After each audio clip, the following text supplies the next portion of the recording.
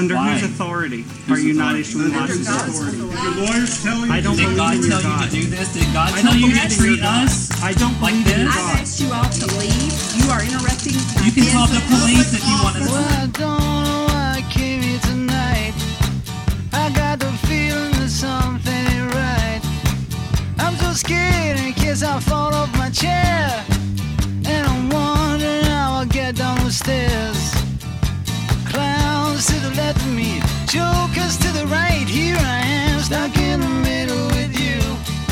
This is the Bradcast, as heard on KPFK 90.7 FM in Los Angeles, 91.7 FM KYAQ on the Oregon Central Coast, coast to coast and around the globe on kpfk.org, on the Stitcher app, the TuneIn app, on iTunes, on the Progressive Voices channel, Netroots Radio, Indie Media Weekly, FYI Nation, RadioOrNot.com, Radio Free Brooklyn, and Radio Sputnik 5 days a week, usually hosted by Brad Friedman of BradBlog.com.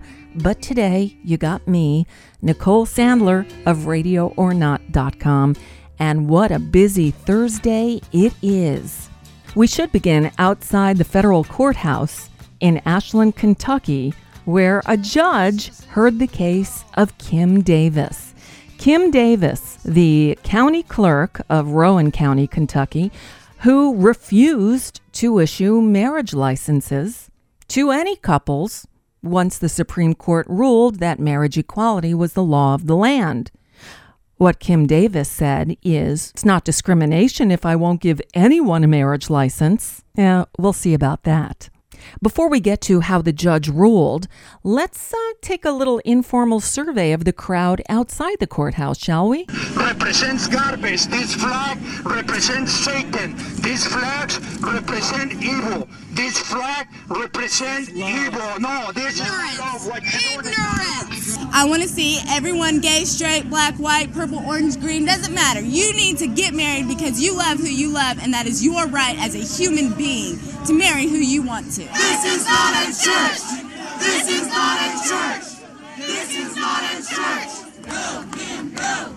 Go, Kim, go. Oh man, I wanted my kids to be here and see this moment in history, to see this heroine, this courageous woman of God who is willing to defy the courts and defy the people who are telling her that she cannot do what is on her conscience, that she cannot follow God's word.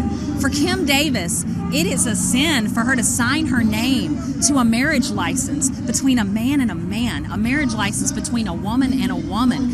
That is a defilement of her conscience. She cannot do it. And to be forced to do so when she's been a faithful clerk of court all of these years and elected by the people, mind you, to be forced to do this is a terrible thing. This is about following the current law as a government official. And for so long, we had to follow the law. We had to follow the law that wasn't there for us. We weren't allowed to be married. We weren't allowed to serve in the military free. We weren't allowed to do many things. And, we're at a point now that we've gained some of those rights. And now they're claiming that their rights are being, taken away. I'm a Christian man. She's a Christian woman. And I believe Christians at this point in time need to stand up for their faith and what they believe in. And that's all she's doing. The Supreme Court made the ruling clear, and just obey the ruling, or if it truly is against your belief system, quit your job. But you can't have it both ways. Don't tell me I'm not following what the Lord said. You have no right to tell me that you're not God. I think you should be fired. Because if you go to your job and you say, boss man, I'm not doing my job, what's going to happen? He's going to find another cameraman. Well, alrighty then. All right, so no consensus outside the courthouse. Well, we'll go back in a little while to find out how the judge ruled. But we've got a full slate of information for you today on the Thursday edition of the Bradcast.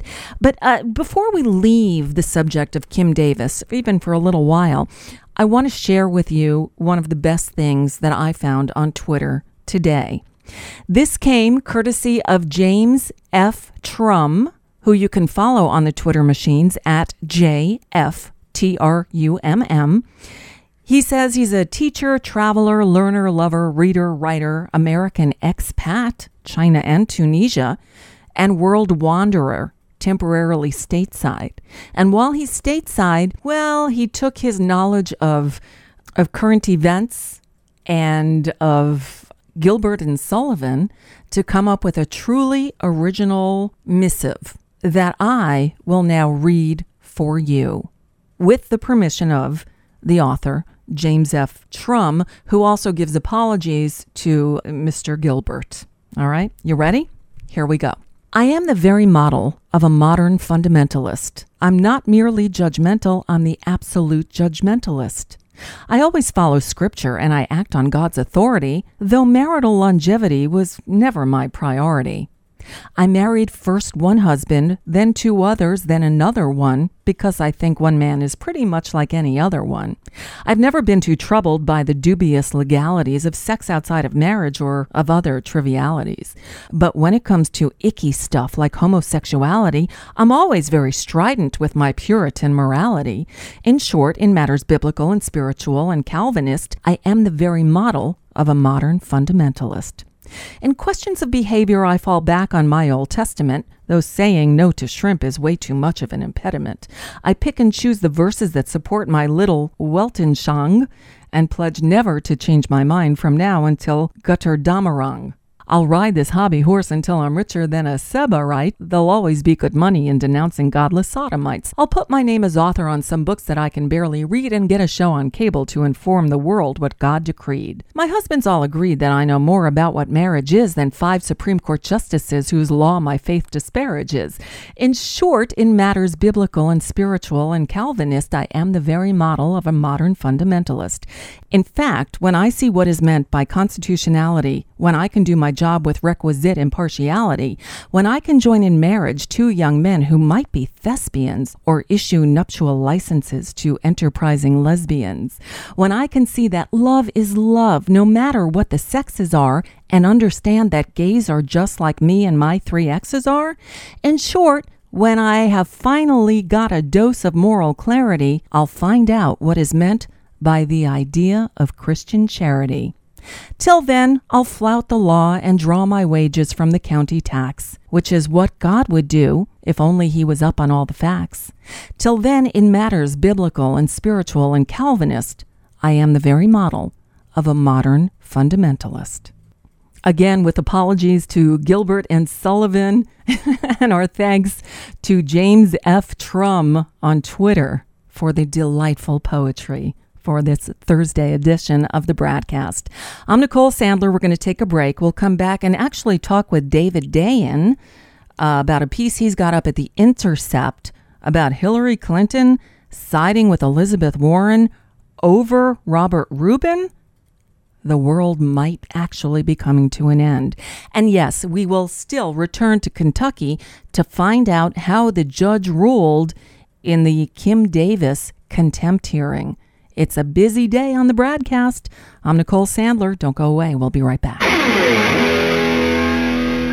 Hey, this is Brad. Do you enjoy your non-corporatized, commercial-free Bradcast? Yeah, me too. But we need your help to stay that way. Please consider supporting the investigative blogging, broadcasting, and muckraking that we do here on the Bradcast and the Green News Report and bradblog.com with a donation. It's easy. Stop by bradblog.com/donate and drop a few dollars in the tip jar. You can make a one-time contribution or an automatic monthly donation of any amount you like. It's easy. It'll take you about 60 seconds, and you'll help me and Desi stay on the air to continue our troublemaking and muckraking without the corporate influence of anyone. Got it? Thanks. Stop by bradblog.com/donate to help us out today.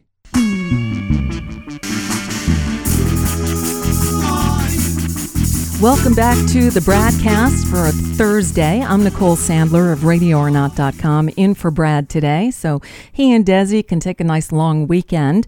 Lots of territory to cover on this Thursday. We still will head back to Kentucky to find out how the judge ruled in the contempt hearing for that clerk who won't issue marriage licenses.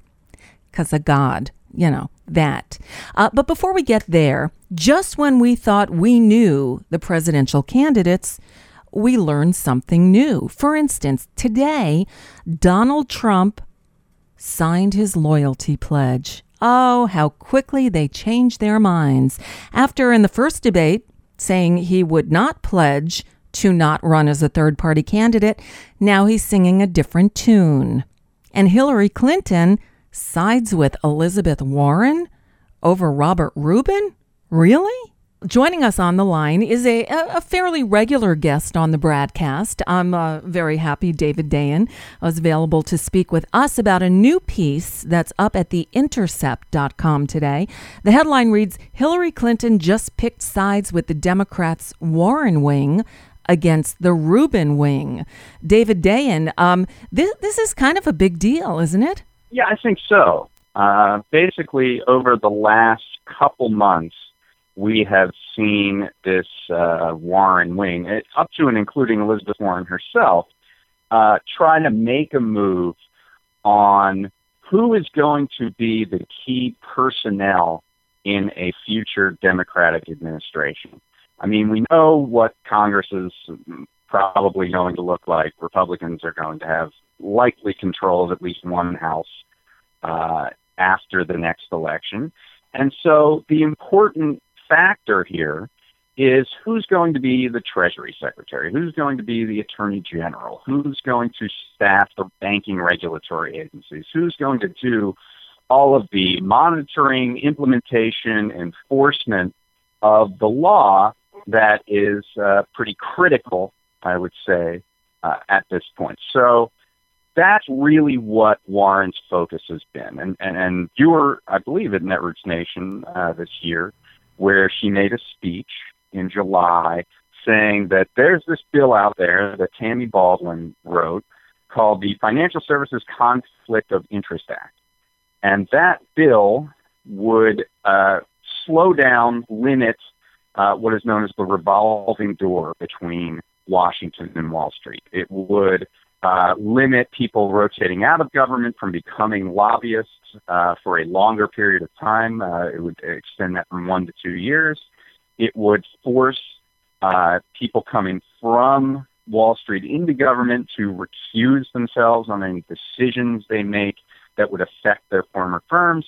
And then the biggest thing is that it would prevent these golden parachute payments that former Wall Street executives are given for entering government service, which is a pretty nagging problem, something we've seen for the last several years.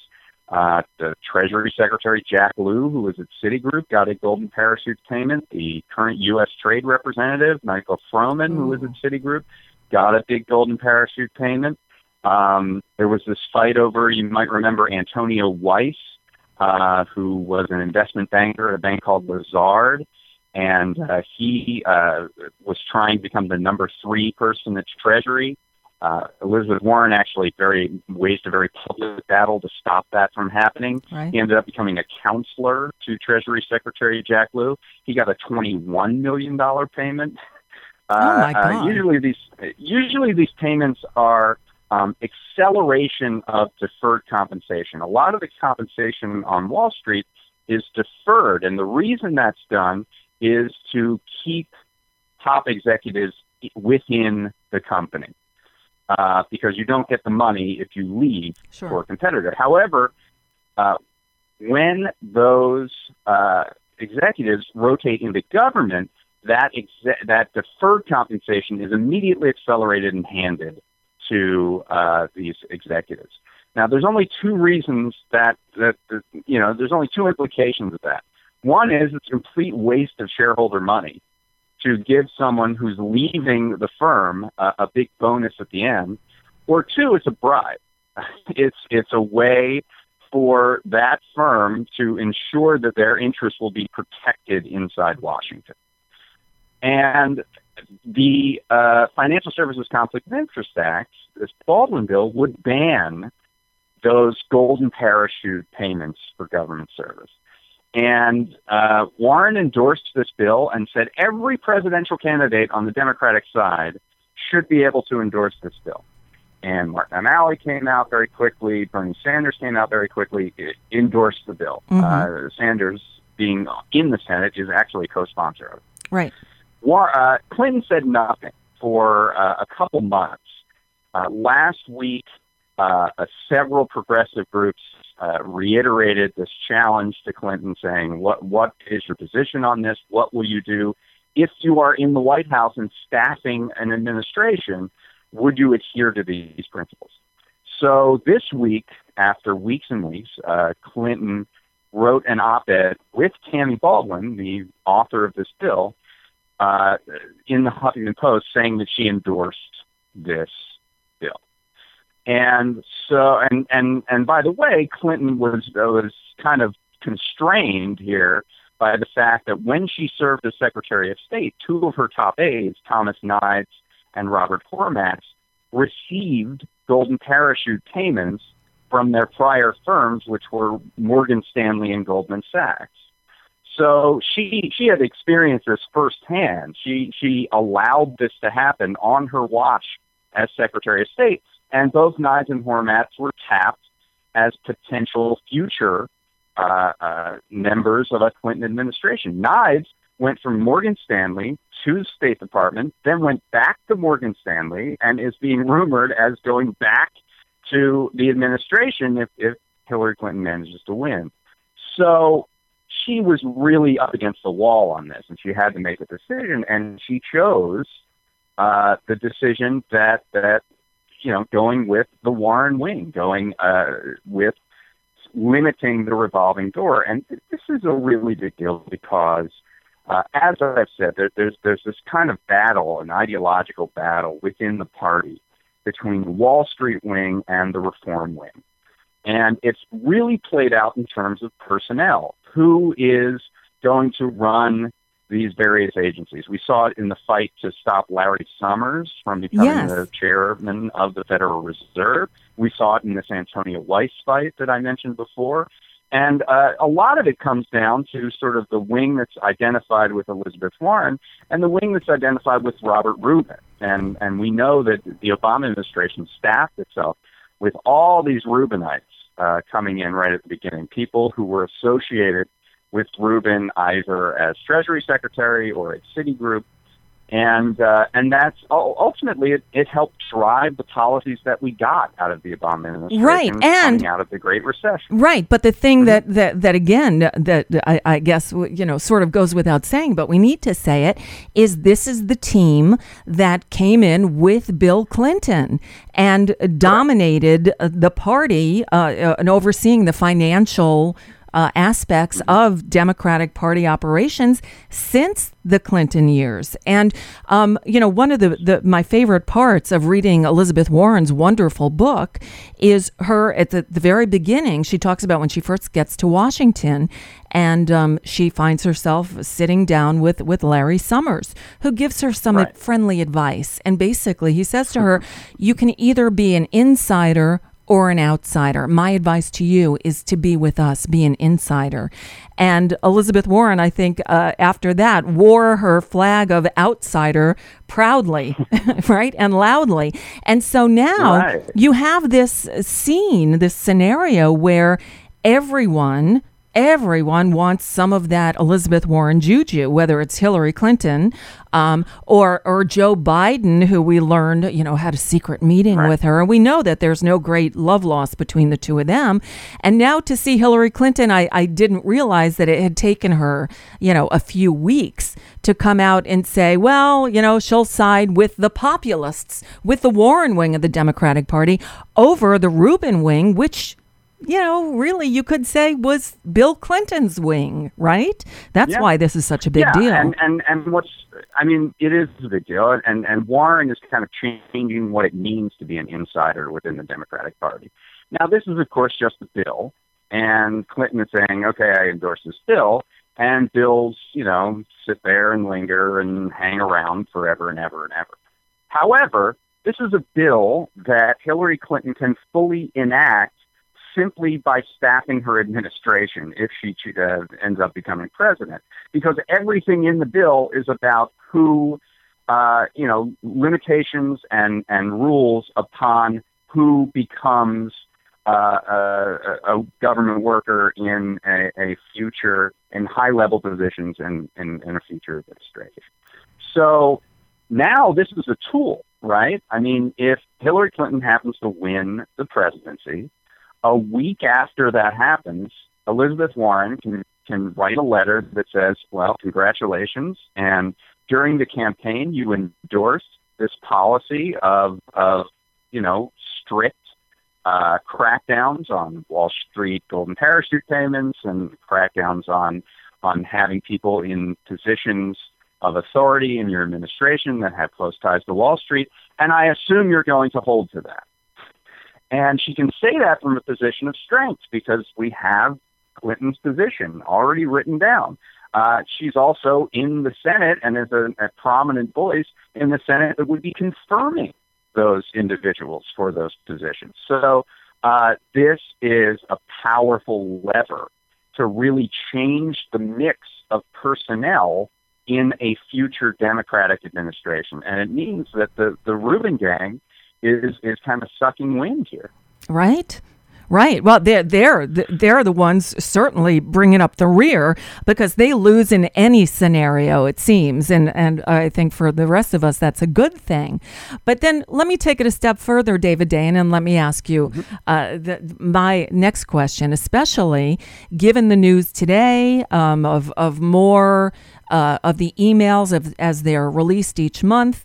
This time we're finding another number, and I don't recall exactly what it was, but another number of emails that should have been classified by virtue of the subject matter contained therein.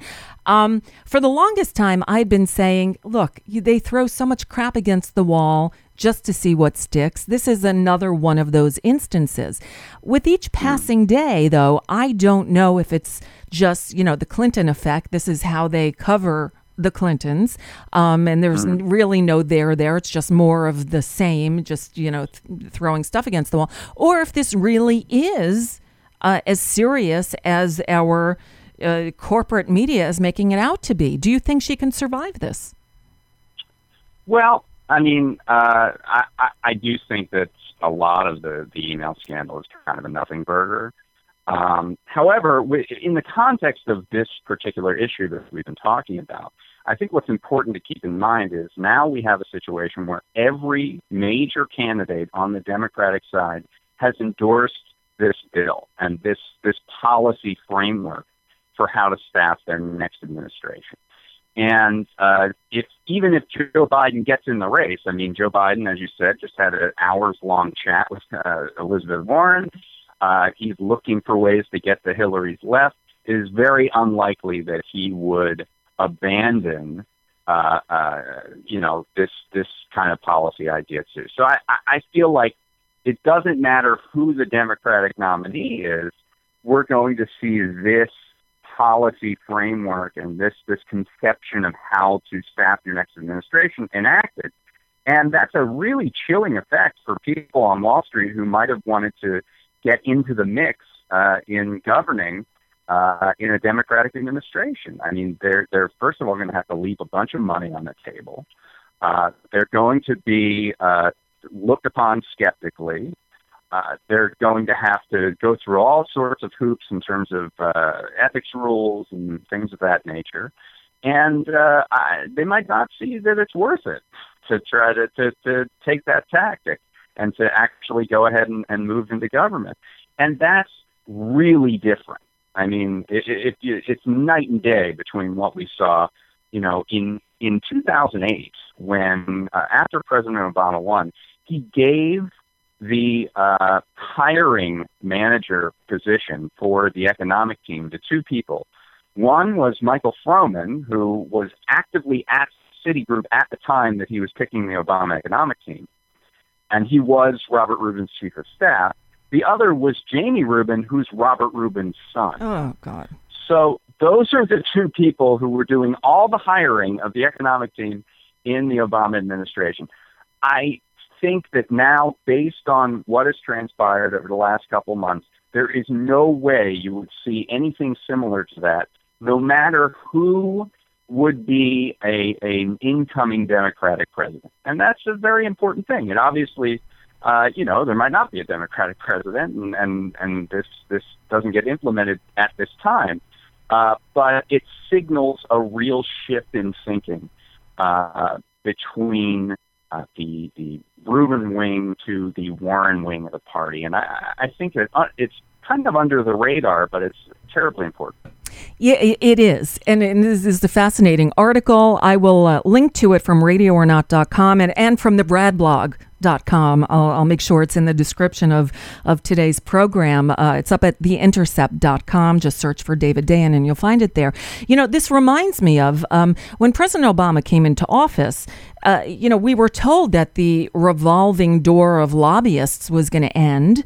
That didn't end. I mean, they make these policy pronouncements, but oftentimes it seems like lip service. But this would actually be codified in law if this Baldwin bill passes, and it looks like it should, right? Well, it's going to be difficult for it to because pass. Republicans have the majority, right? The difference between, I think, Obama paying lip service to this and what we've seen with Hillary Clinton is that, Warren is in the Senate in a position where she can enforce a lot of this policy, and she has a platform and a microphone to really blow these situations up. She's already done it on Larry Summers, on Antonia Weiss. Mm-hmm. She has made it very difficult for the Obama administration to get Wall Street guys confirmed through the Senate. And that's even while she's in the minority in the Senate. There's another case, a guy named Keir Gums, who was going to be put forward as one of the commissioners on the Securities and Exchange Commission, and Warren basically torpedoed that too, even though she's in the minority.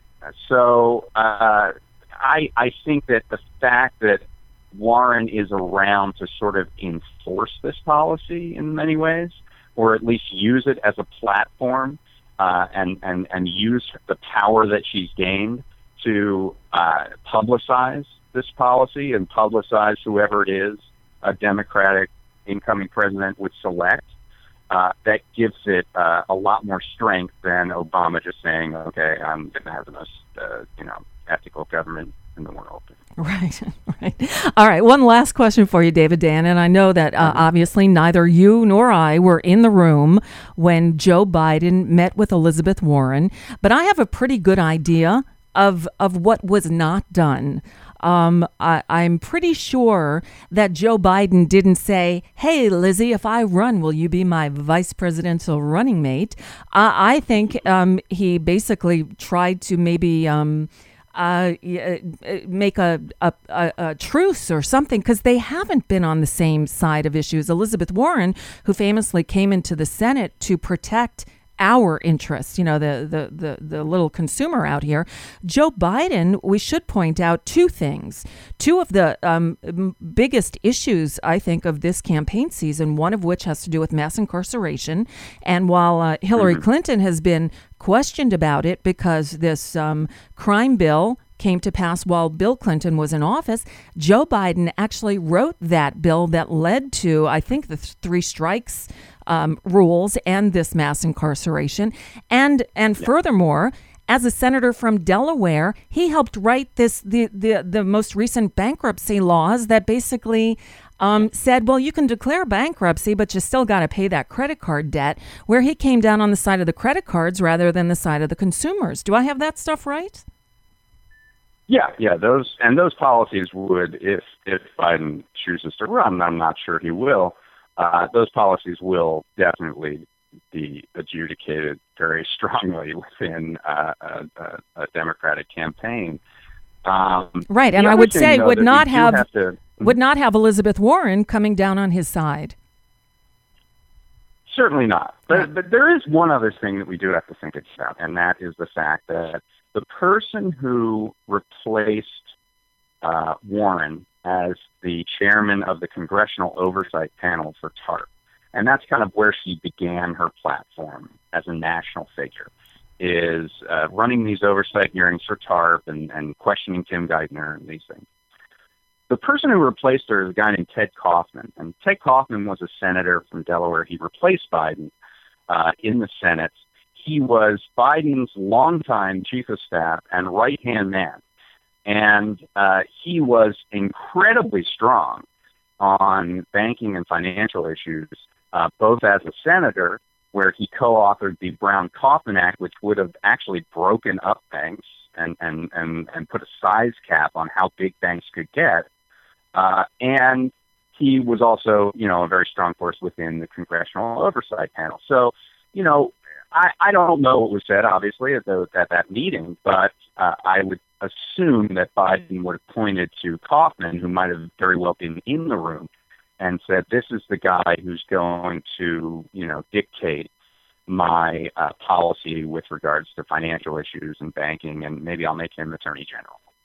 I think he could have said something like that to put Warren at ease, that was, at least the bankruptcy stuff was just sort of a home state thing. There are a lot of credit card companies within Delaware. And when you're a national figure, not a state figure, you don't have to care about that as much. So, that could be the explanation of what happened in that room. And we'll probably never know. But I can say it's going to be a long 14 months ahead. This has been a long couple of months already leading up to this point. And we haven't even had our first Democratic debate yet. If you had to guess, do you think Joe Biden's going to jump in? I don't. I don't either. My guess is that he doesn't do it, that if he wanted to do it, he would have already been making plans to do so. It is getting kind of late, even though it doesn't seem like that, with regards to when the caucuses in Iowa and when the primaries in New Hampshire are, and what you have to do in terms of building an organization to get ready for that. Biden is not historically a great fundraiser.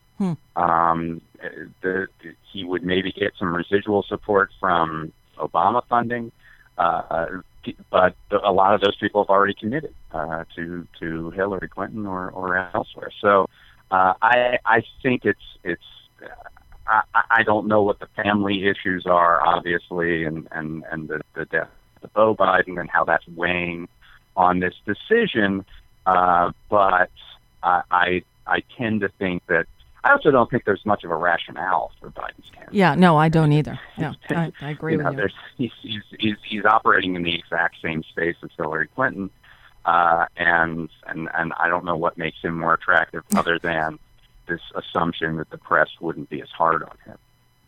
But I don't know about that. I've seen how they've treated some of his verbal gaffes. I think that, yeah, absolutely. Yeah. It's just it's a different Democrat, different day. They'd find something to go after him on. Anyway, David Dayen, the piece up at theintercept.com. Hillary Clinton just picked sides with the Democrats' Warren wing against the Rubin wing. As always, great work, David Dayen. I really appreciate you joining me today on the Bradcast. No problem. Thank you. By the way, you can find David Dayen on the Twitters at @DDayen, and you find him all over the interwebs. That article we just talked about up at The Intercept. He writes for Salon, The New Republic, you name it. He's there. I'm Nicole Sandler of RadioOrNot.com, filling in for Brad and Desi on the Bradcast today. And as promised, when we return, we will go to Kentucky and find out the fate of the rogue county court clerk who will not issue those marriage laws. Meet Scott Walker, corporate whore. The Wisconsin governor says he should be America's president because he's a proven budget whacker who, by gollies, has dressed down teachers, slashed funding for higher education, busted unions, and gone after welfare recipients. He's the Koch brothers' favorite because he's tough on government moochers. Unless, of course, you're a corporate moocher. If a corporation wants public money, well, then Walker's your go-to Wisconsin whore. Wesley Edens could vouch for the governor's willingness to bestow public favors on big men with big money. Edens is a New York City hedge fund gazillionaire who bought the Milwaukee Bucks pro basketball team last year. Showing the usual ethical perversity that afflicts private enterprise sports owners, this flim-flamming carpetbagger immediately demanded a $250 million subsidy from Wisconsin and Milwaukee taxpayers to build a sparkling new sports palace for him. "Oh, golly," Scott squealed with unseemly delight. "It would be my exquisite pleasure to ramrod the deal through my Republican legislature for you. And I'll also schmooze secretly with Democratic officials of Milwaukee County to get them to put out for you." Edens did his part to consummate this back-alley affair by doling out ownership shares of his basketball team to prominent Republicans, including John Hams, a developer who just happens to be co-chairman of the National Finance Committee for Walker's presidential run. This is Jim Hightower saying, sure enough, in mid-August, the beady-eyed governor signed this $250 million giveaway of public money into law. Compounding his sleaziness is the fact that only 1 month earlier, Walker had slashed $250 million from the budget of the University of Wisconsin. So, if you're keeping score on Scott, corporations get the gold mine, students get the shaft. Want more Nicole? She's on live Monday through Friday from 10 to noon Eastern Time and repeating all day at radioornot.com. Listen anytime.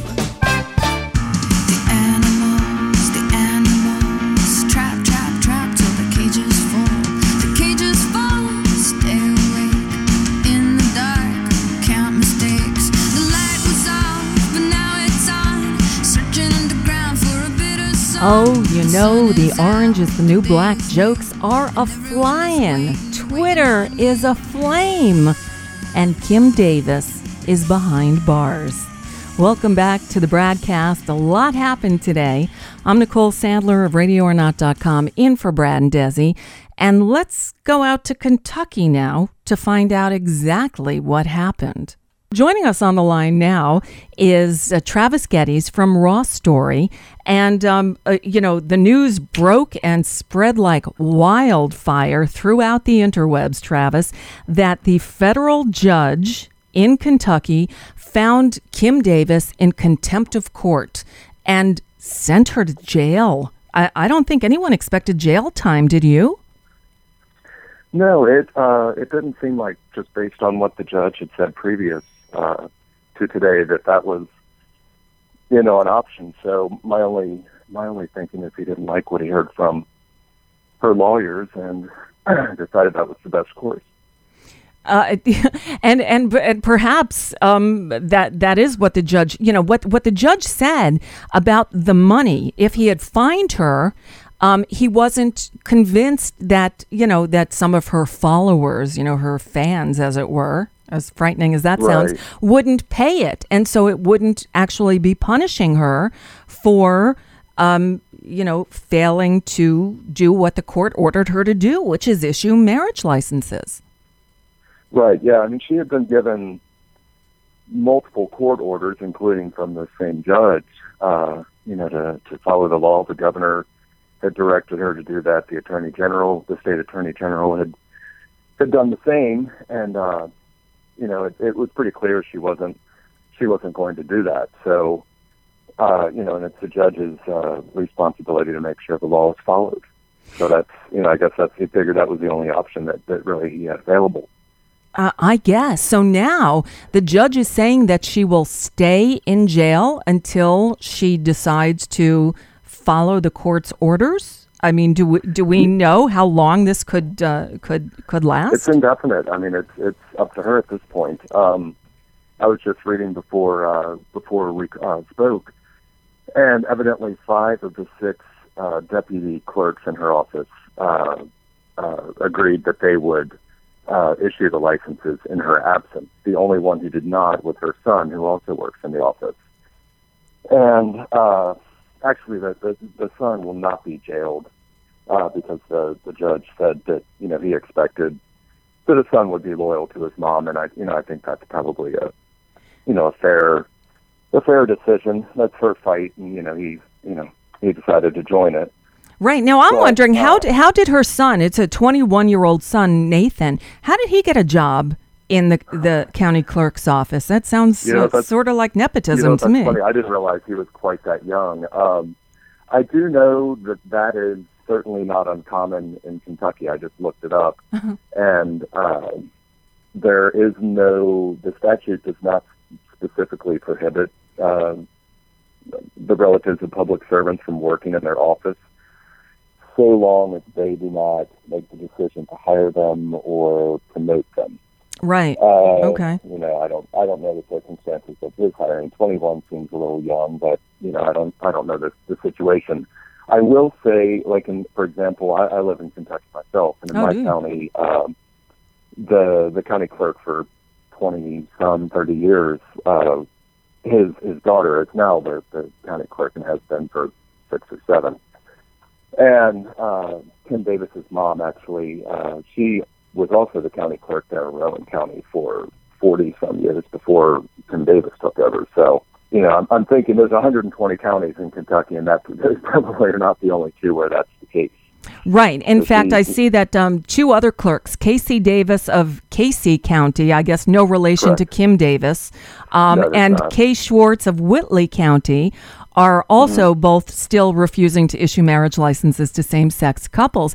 I find it mind-boggling that, after the Supreme Court rules that this is the law of the land, that a lowly county court clerk could say, sorry, I'm not doing this. Now, in the case of Kim Davis, she couldn't be fired because this is an elected office. The only way she can be removed from office is by impeachment, which doesn't seem like that's likely to happen. Yeah, but the legislature has to do that when they can't even address it until January. So wow.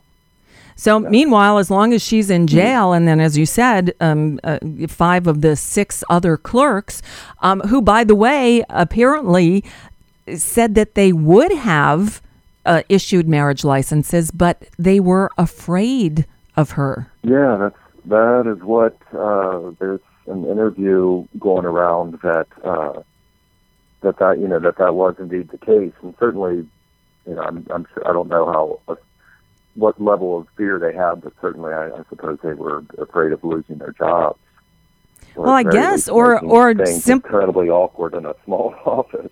I guess, but there's been a fun Twitter meme over the last day or so. That is the assistant clerk, the woman who sits to Kim Davis's right, who has a few less than, attractive expressions on her face. And this poor woman has come under the ridicule of Twitter. But I guess she's one of those who said she would have issued them, but didn't want to incur the wrath of Kim. Evidently, yeah. That's and it's funny. I've seen a few of the videos that these couples seeking marriage licenses have recorded. And as I watch those, I've always tried to discern some sort of sense from the deputy clerks talking whether or not that they agree with this or not. And it's hard to say for sure, but I always have gotten the sense that those folks are extremely embarrassed by the whole thing. And that's maybe they're just embarrassed to be recorded and things like that. You're on the job, and maybe you don't want that. But that's the sense I always got. I'm not surprised that none of the others joined her battle. Right. Well, Travis Gettys of Raw Story is with us. So you live in Kentucky. Kentucky's politics are kind of strange. Actually, Kim Davis is also a Democrat. So I heard that. In like a lot of states, Democrats in Kentucky are certainly a little different from Democrats in northern states or western states, but not all. There's Lexington and Louisville, and then I live near Cincinnati, and up here Democrats are, and in the bigger cities are more traditional, or in line with other areas. But our I would say on the whole, our Democrats are a whole lot more conservative than they would be in another state. Right. I hear you. It's like on a sliding scale, I suppose. Anyway, so Travis, do you know what happens from here on out? Does the judge call Kim Davis back into the courtroom every day to see if she's, seen the error in her ways? Or what happens next? Do we know? I don't know. I will say, just speaking from a logistical standpoint, Bunning, the judge, he typically works. The courthouse he normally is at is in Covington, which is right by Cincinnati. Right. Today he drove to Ashland, which is about 2.5 hours away. I suspect just basically to make it easier on the deputy clerks who had to go up there, to deal with their boss's situation. So she, I understand, is going to be held.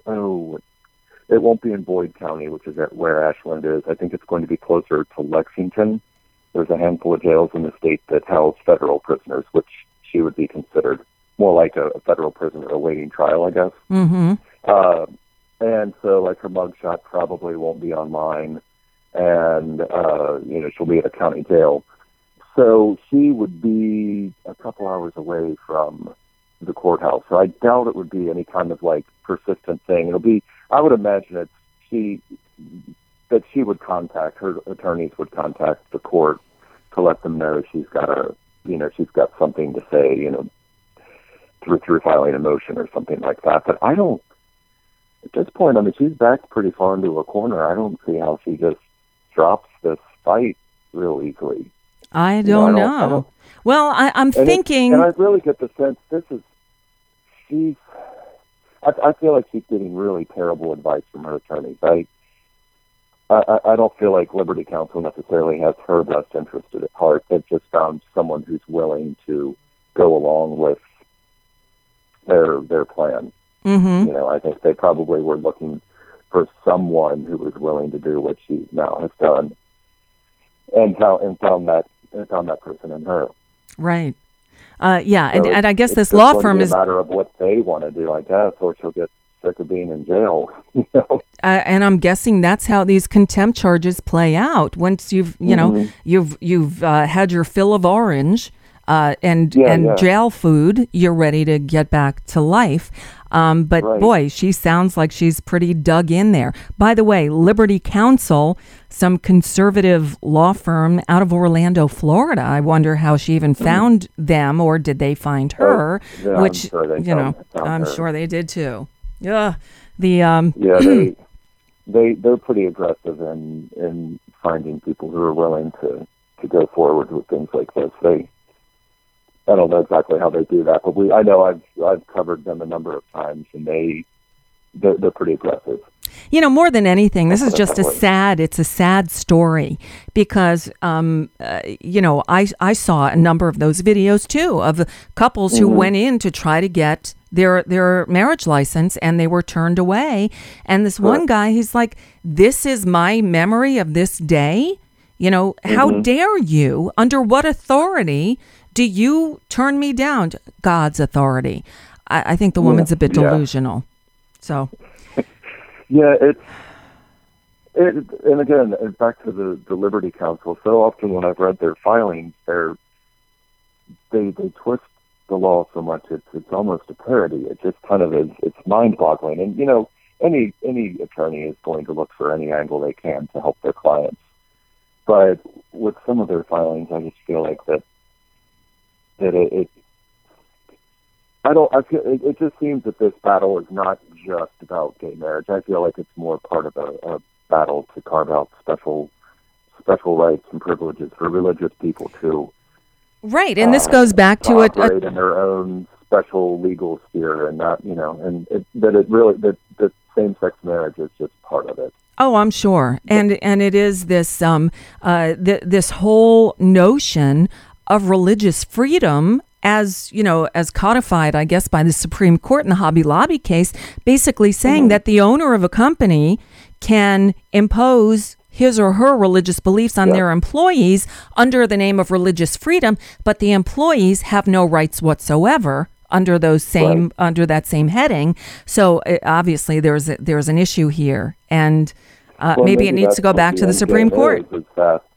Is that with Hobby Lobby, that's a very good example that they were able to determine that Hobby Lobby could, and other so-called Christian companies, corporations, being people, of course, that they're allowed to act within their conscience as they define it. And it seems like this is probably a test case to try to carve out that same special right for public employees. She is an elected official. That's, the voters in her county however many voters in a small county that actually take the time to check the box in the county clerk race. Not everybody does.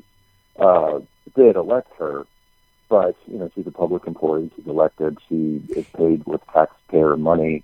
It's an office. It is not her office, which again she's referred to that as her business, and it may seem that way because yeah, but it's ran tax that office for most of her life, but it's.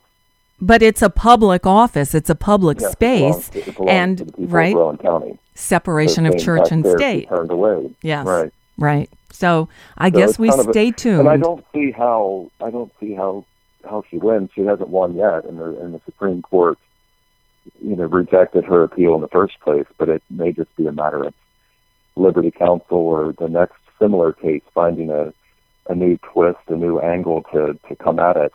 To try to carve out, a special place for Christian public servants to enforce Christian laws on non-Christian people. On this Christian nation, not. Yeah, right. Exactly, And exactly. So it goes. Yes, I have a feeling this is going to go on a lot longer, and there's going to be a lot more in terms of ramifications.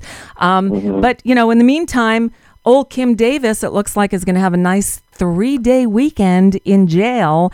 And beginning tomorrow, that office will likely begin issuing marriage licenses, though, according to your article up at Raw Story, it's still unclear as to whether or not those licenses will be valid.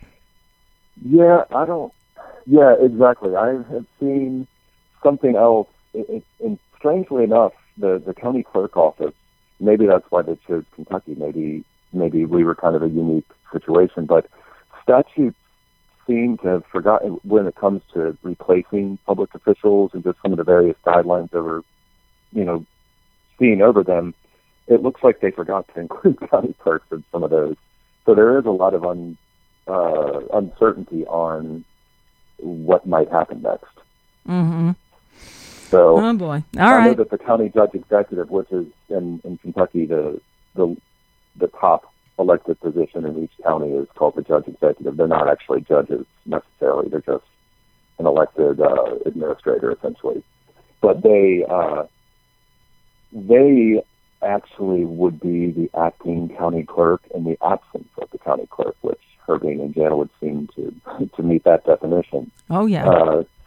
So it's kind of strange that the judge asked the deputy clerks their standpoint, and then that might even open the door a crack to a religious test argument I could see someone bringing. But I guess Kim Davis all along has been saying that the county judge executive could issue these marriage licenses, but to my knowledge, that person has not, and I don't know what their standpoint is. So that may be something else to happen. But I'm sure that the 3 or 4 couples who have gone multiple times each to get that license, I'm sure that they're all going to be waiting at the clerk's office tomorrow before they open up. I would think so, and hopefully we'll get some reporting on that, and tomorrow we can end this week on a happy note. Thinking of Kim Davis, spending Labor Day weekend in lockup while these other couples are on their honeymoons. I think that's a happy ending. Pretty sweet. Yeah, I would like that. That would be pretty great. There you go. Travis Gettys of Raw Story, thank you so much for jumping on the phone with us and helping us through this. Obviously, there's the story's not over yet, so we'll come back for more. At all. And it's definitely something that people want to know about. And like we just determined, there's still a lot of new developments to come and unanswered questions to answer. So. Without a doubt. All right, Travis, thank you so much. It was nice talking with you, and hopefully we can do it again. Take care. Yeah, anytime. All right, bye-bye. Thanks. Bye-bye. All right, so Travis Gettys of Raw Story. Shannon Ragland of the Kentucky Trial Court Review wrote this. Davis is acting alone in her zealous mission. Her conduct has terrorized not just her staff, but everyone that works in the courthouse. And all for a foolish mission aided by out-of-state charlatan lawyers trying to raise money for their religious liberty mission? That about sums it up. Again, hopefully we come back tomorrow with a happy end of the story of these couples that have been trying to get their marriage license, being able to do so, and Kim Davis rotting in jail. That's right, Kim. Keep saying no. Enjoy your new digs. By the way, before we wrap things up for today, let me put this out there. For those of us who've been going through late night comedy withdrawals, our long national comedy shortage is about to end. The Stephen Colbert era of The Late Show begins on Tuesday. I thought what we would do in the few minutes we have left is remind all of us of one of the things that endeared Colbert to us in the first place. And for that, we go back to 2006 and a few dings from the White House Correspondents' Dinner from Stephen Colbert to then President George W. Bush. Enjoy. So don't pay attention to the approval ratings that say that 68% of Americans disapprove of the job this man is doing. I ask you this, does that not also logically mean that 68% approve of the job he's not doing? Think about it. I haven't. I stand by this man. I stand by this man because he stands for things. Not only for things, he stands on things. Things like aircraft carriers and rubble and recently flooded city squares. And that sends a strong message that no matter what happens to America, she will always rebound with the most powerfully staged photo ops in the world. The greatest thing about this man is he's steady. You know where he stands. He believes the same thing Wednesday that he believed on Monday, no matter what happened Tuesday. Events can change. This man's beliefs never will. And as excited as I am to be here with the president, I am appalled to be surrounded by the liberal media that is destroying America, with the exception of Fox News. Fox News gives you both sides of every story, the president's side and the vice president's side. But the rest of you, what are you thinking? Reporting on NSA wiretapping or secret prisons in Eastern Europe? Those things are secret for a very important reason. They're super depressing. And if that's your goal, well, misery accomplished. Over the last 5 years, you people were so good. Over tax cuts, WMD intelligence, the effect of global warming, we Americans didn't want to know, and you had the courtesy not to try to find out. Those were good times, as far as we knew. But listen, let's review the rules. Here's how it works. The president makes decisions. He's the decider. The press secretary announces those decisions, and you people of the press type those decisions down. Make, announce, type. Just put them through a spell check and go home. Get to know your family again. Make love to your wife. Write that novel you got kicking around in your head. You know, the one about the intrepid Washington reporter with the courage to stand up to the administration? You know, fiction.